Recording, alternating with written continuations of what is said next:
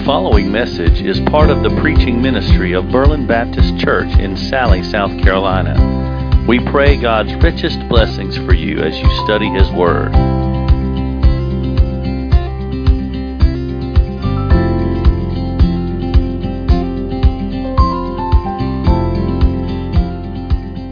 All right, well, this morning we are going to turn our attention to the book of Colossians chapter 3. And you'll see the text is 5 to 17 in chapter 3 today. I want to just kind of review briefly from last week. We talked very briefly about a movie called The Sixth Sense, about how a doctor was talking to a young boy, and the young boy said he saw dead people. And they didn't know they were dead. And they were just walking around like regular people, but he said they only saw what they wanted to see. And I tried to tie that together with this contrast of dead to sin, alive in Christ. Dead to sin, alive in Christ. And how difficult that is for us to kind of grab hold of that. So today, as we follow up on that, I want to think about what the Bible tells us in this passage today with the backdrop of remembering what Paul himself would say to the churches in Galatia when he said, Galatians 2:20, remember, I've been crucified with Christ, and I no longer live. Christ lives in me. The life I live in the body, I live by faith in the Son of God who loved me and gave Himself up for me. That mindset, you'll start to see a lot of common messages as Paul is writing and inspired to write these things to the churches. But today, in this portion of Colossians, let me just go ahead and say this before I read it. This is tough. This is tough. And I suspect you'll understand why I say that here in just a moment. Colossians chapter 3, beginning in verse 5, God spoke and Paul writes, Therefore, consider the members of your earthly body as dead to immorality, impurity, passion, evil desire, and greed, which amounts to idolatry. For it is because of these things that the wrath of God will come upon the sons of disobedience. And in them you also once walked when you were living in them. But now you also put them all aside: anger, wrath, malice, slander, and abusive speech from your mouth. Do not lie to one another, since you laid aside the old self with its evil practices, and have put on the new self, who is being renewed to a true knowledge according to the image of the one who created him. A renewal in which there is no distinction between Greek and Jew, circumcised and uncircumcised, barbarian, Scythian, slave and free man, but Christ is all and in all.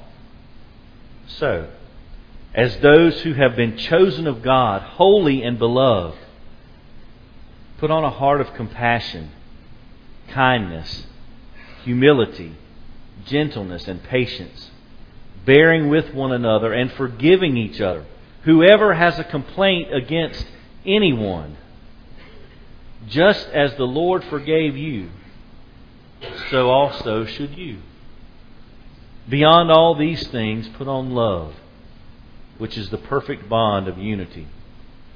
Let the peace of Christ rule in your hearts, to which indeed you were called in one body, and be thankful. Let the word of Christ richly dwell within you, with all wisdom teaching and admonishing one another with psalms and hymns and spiritual songs, singing with thankfulness in your hearts to God. Whatever you do, in word or deed, do all in the name of the Lord Jesus, giving thanks through Him to God the Father. Lord, I pray today, help us. Help us to understand this Word and then do what it says. And you know how challenging that will be for us. So I pray, help us. Help us in Jesus' name. Amen.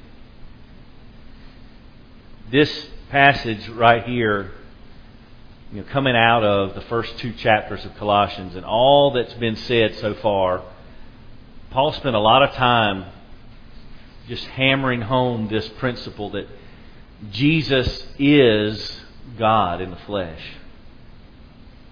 He created all things. All things are for Him and by Him. If you go back to chapter 1 and read verse 15 to verse 23, just this unbelievable description of who Jesus is.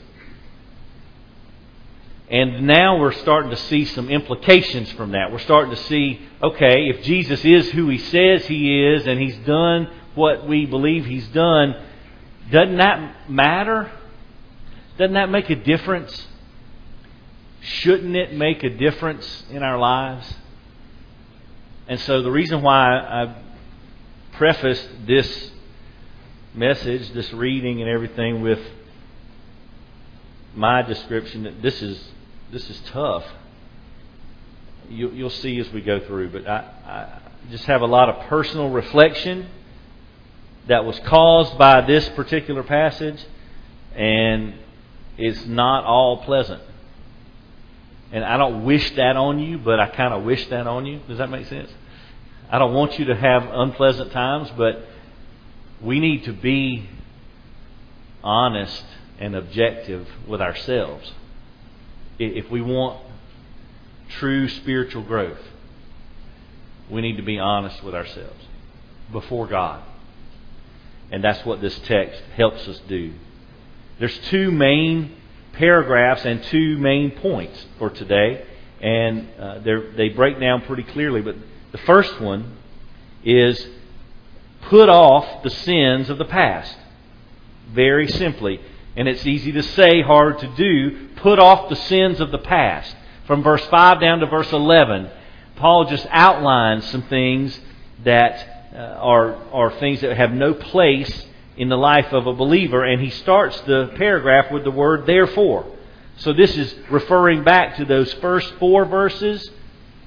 And I want to key in on this before we break down verses 5 to 11. Look at verse 3. Well, really, verses 2 and 3. We're supposed to set our mind on things above, not on the things on the earth, because we've died and our life is hidden with Christ. So that's kind of the foundation for what Paul's saying here. If we've died and our life is truly hidden with Christ, then we need to get rid of some things. He says, consider the members of your earthly body dead. Dead to what? So there are certain things in our sinful nature that need to be killed off. And look at the things he lists here. Immorality, impurity. So we're talking about immoral sin or unclean thoughts, uncontrolled desire, evil desire, he says, is kind of similar to passion, but it's more general. Then the last one, greed, this desire to always have more. And here's what's behind that. It's almost like it's an arrogant assumption that everything exists for us. We need more of everything. And idolatry means we put something else in the place of God. And so idols are not just, you go to different countries and you see little carved images and little things that they worship. And those are idols for sure, but that's not all there is. Idols can take all kind of different shapes.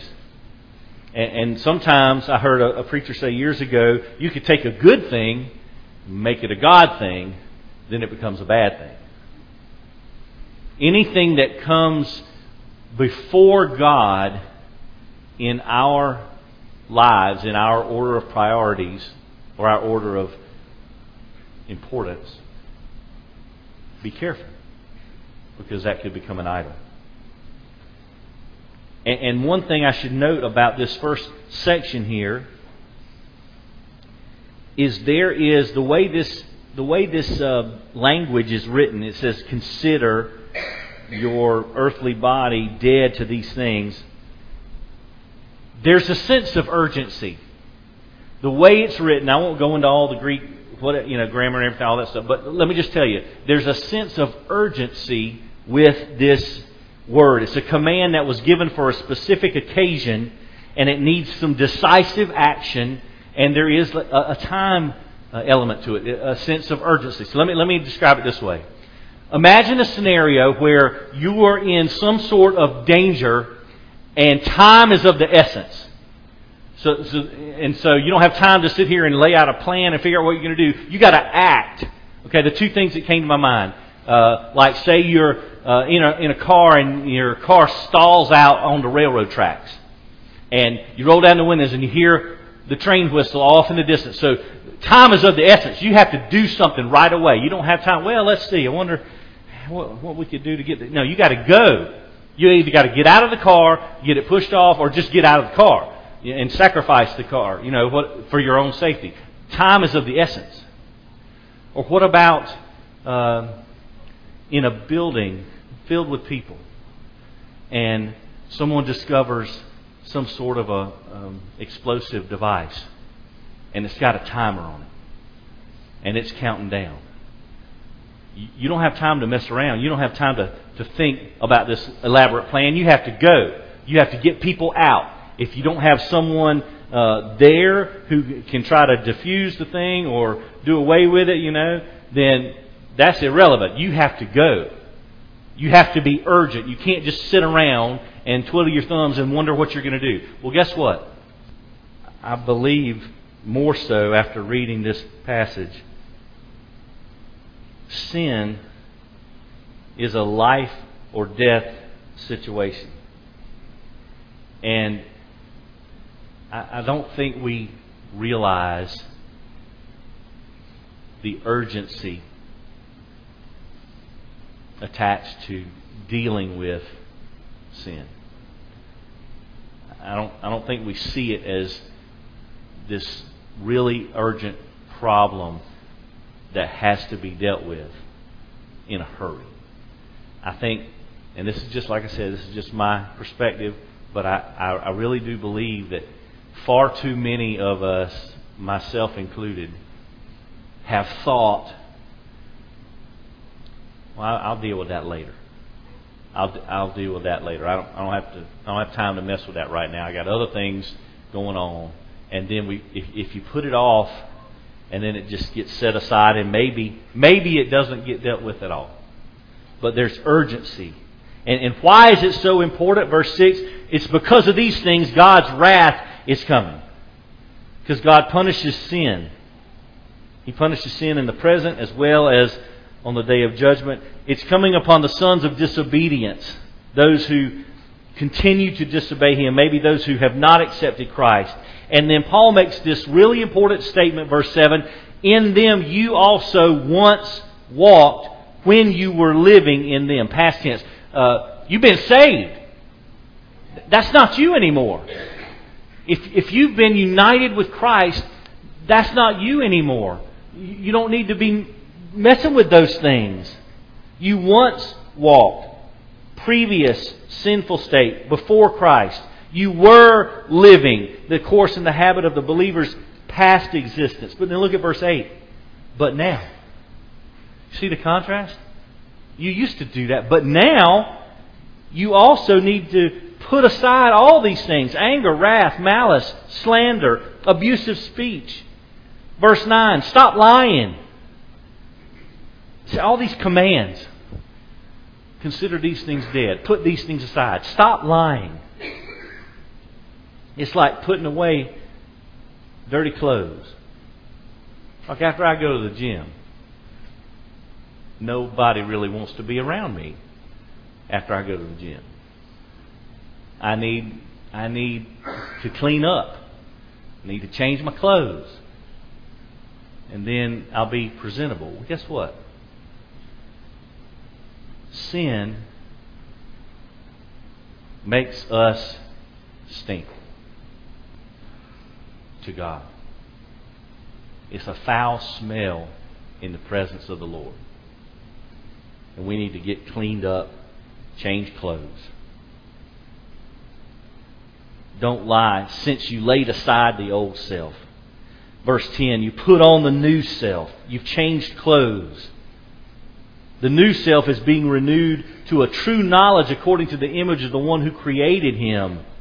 A renewal where there's no distinction. There's no Greek, Jew, circumcised, uncircumcised, barbarian, Scythian, slave, free man. And so what's happening here is we have put on the new self. Remember 2 Corinthians 5:17? If anyone's in Christ, he's a new creation. Old things passed away. New things have come. Being renewed. Just in the last chapter, chapter 2, verse 3, in Christ are hidden all the treasures of wisdom and knowledge. And so this new self is being renewed according to that knowledge, the true knowledge, the image of the one who created him. There's no distinction. There's no barriers. There's no partiality in Christ. There's no national privilege. There's no ceremonial standing. There's no cultural barrier. There's no social class difference. Paul would say in Galatians chapter 3 and verse 28, there's neither Jew nor Greek, slave nor free. There's neither male nor female. You are all one in Christ Jesus. When it comes to our salvation, there is no partiality. Jesus is Lord of all. He is all and He is in all, as verse 11 says. Let me describe it this way before we get to this last point.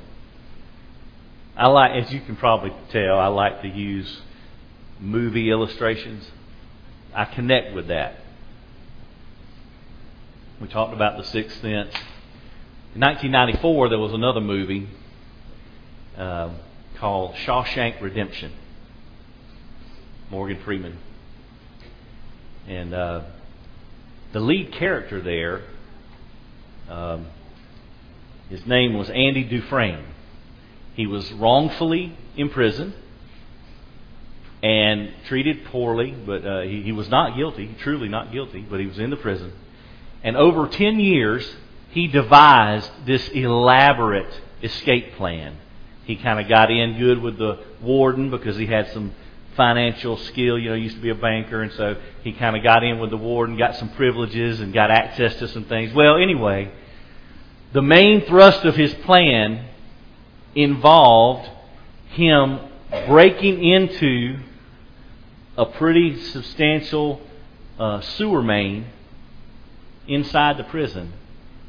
And he had to crawl through 1,000 feet of sewer main.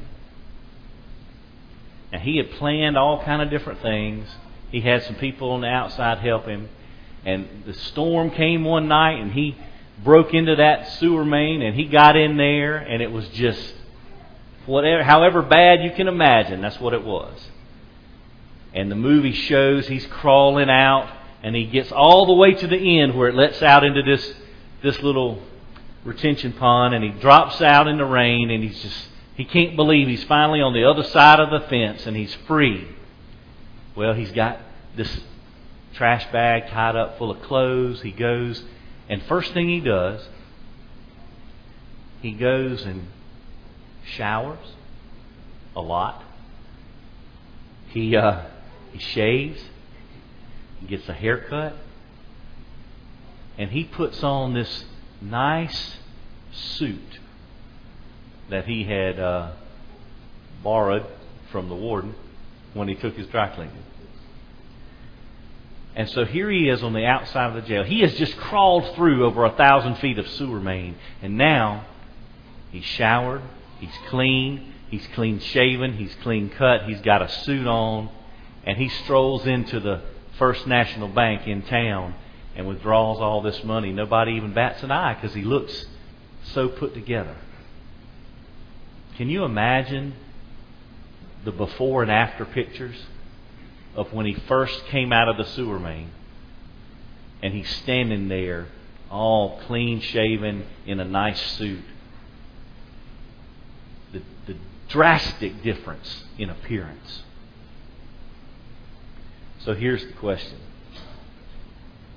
Has there been a transformation in our lives of that magnitude because of Jesus? When somebody looks at me that has known me, I mean really known me, back when, they think of me then and think of me now. Has there been a drastic transformation? Because see, this is part of what I was talking about. This is a tough passage.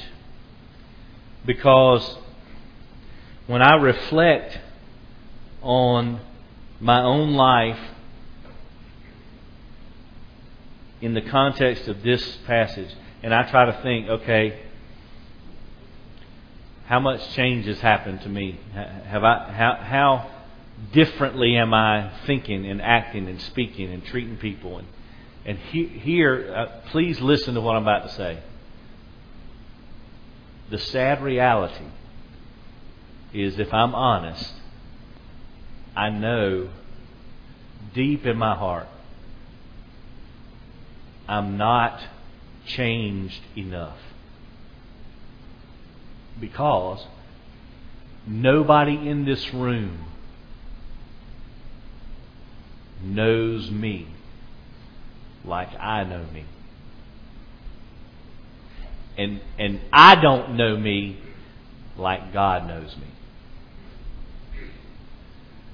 And so we can think what we want of ourselves or others, but if we're alone with our thoughts and we're honest, I'm afraid I'm not the only one who would say, I'm not different enough.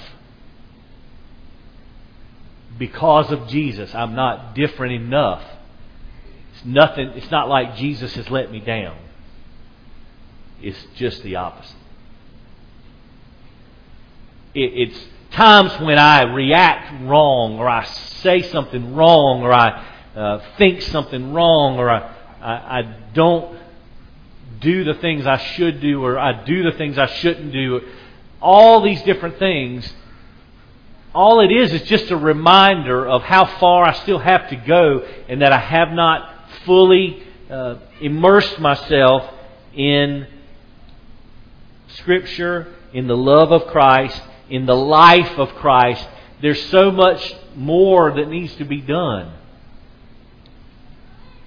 if I'm honest. Now look, I can walk in here and I can put on a show and I can act like I got my act together. But anybody who's thinking would have to say, no, that can't be true. Because if you're honest with yourself and you're logical,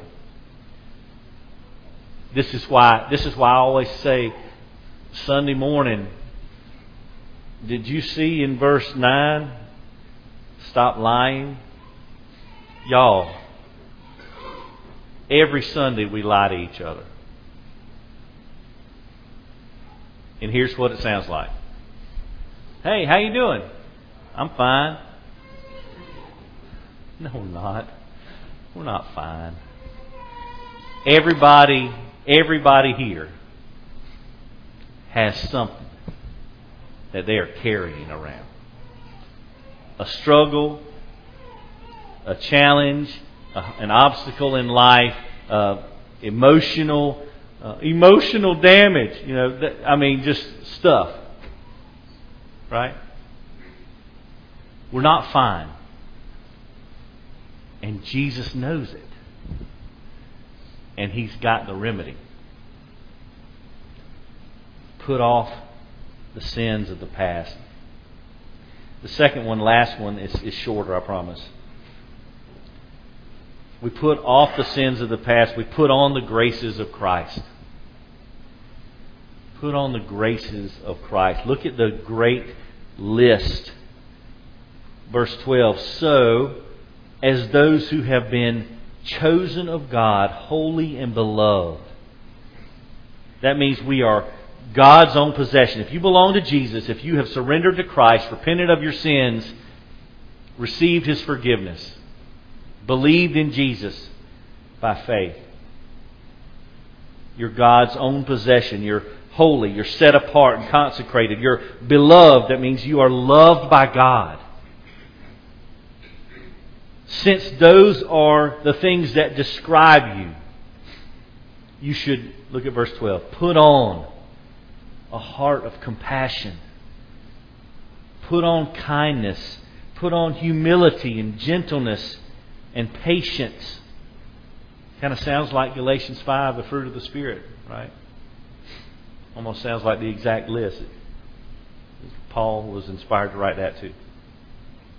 And just go on through these verses. Verse 12, now verse 13, bearing with one another, forgiving each other. Anybody in here does not need forgiveness? I think that category is empty. Everybody needs forgiveness. And so the Bible says in verse 13, believers are to keep on forgiving everyone. It's part of the action of putting on these Christian traits, all those listed in verse 12. A heart of compassion, kindness, humility, gentleness, patience, forgiveness. But look at verse 14. This is the capstone of the Christian wardrobe. Love. Love. And that word is agape love. It's not one of the other words for love. It's that one, which means unselfish, self-sacrificing, unconditional love. That's the most important. It's the uniting bond of perfection in verse 14. It binds everything together. Verse 15, the peace of Christ. Let the peace of Christ rule in your hearts. Let it rule. Let it continue to rule. This peace comes from salvation in Christ. We're called into one body, the body of Christ. And at the end of verse 15, be thankful. And that's a present tense, so it means continually be thankful. Keep on being thankful. When's the last time we just kind of stopped in the middle of the day and realized everything we have going for us and just said, thank you, God. Thank you. You've been so good. I've been through this or this or this, but I've got so much to be thankful for. If God didn't do another thing for me, whatever time I have left on earth is not long enough to be thankful for what He's already done. Be thankful. Continually be thankful. Verse 16. And this is the source of these things here that feed our relationship or fuel our relationship with Christ. Let the word of Christ richly dwell within you. This is a command. This is a command for this word to richly dwell. You know what the literal translation is? To be at home. Let the word be at home in you. Let God's word find its home continually in you. The word of Christ, the gospel, the truth of Jesus. And then that will enable us with all wisdom to teach and admonish with psalms, hymns, spiritual songs. This is like anything you can imagine, any spiritual song that is truly Christian or biblical in its message and purpose. Singing with grace and thankfulness in our hearts. And if those things aren't there, then it makes you wonder, am I really truly worshiping if I don't have that gratitude in my heart for Christ? But that comes from verse 16, that Word of Christ dwelling richly within us, making its home within us. So all this ties together. We put off some things because they're in the past. We put on some things that are in the present that are based on our relationship with Jesus. But then look at verse 17, the ending. Whatever you do, in word or deed, whatever you do, that covers everything. Nothing is left out. The sum of the Christian life. Do all in the name of the Lord Jesus. Now, let me just try to explain what that means. It said in word or deed, whatever you do, do it all. So that is all inclusive. Everything we... Oh, this is so hard. Everything we say. Everything we say. How are we going to do that? I know this is worn out as an illustration. I know it. But when the next person that cuts me off going down the interstate, everything I say, everything I do, you know how difficult this is? Think about how difficult it would be if you didn't follow Jesus and His Word. Everything, whatever you do in word or deed, whatever you say, whatever you do it all in the name of the Lord Jesus. That means Jesus should be able to sign off, approve everything we say or do. Yeah. Why do you think every believer has a deposit of the Holy Spirit of God guaranteeing our inheritance? Why do you think we have that? The Holy Spirit. We can't even get close to doing this stuff without the Holy Spirit. We certainly can't do it in our own strength. And this is why we are so dependent on Jesus. Whatever you do, in word or deed, do it all in the name of the Lord Jesus. And what's our attitude? Giving thanks through Him to God the Father. Giving thanks. He's the one who enables us to do whatever we do. And if this is the standard, whatever you do, doesn't matter word or deed, whatever you do it all in the name of the Lord Jesus. Think about, oh my goodness, I just can't imagine the difficulty here. Jesus is in the truck with me. Jesus is walking down the road with me. He's there not just to keep my conviction at a good level. He's there to help. Remember, his eyes go to and fro over the whole earth to show Himself strong on behalf of those who are completely His. Let me close. We got to change. Got to change our clothes. We got to put off the old self. Put on the new self. That's a process of sanctification. Becoming more like Jesus. I'll end with this great quote. The old Puritan preacher, John Owen. He said, "Be killing sin, or sin will be killing you. There's no other way." It's a work of the Holy Spirit of God, but we do have to cooperate. We have to cooperate. Let's pray.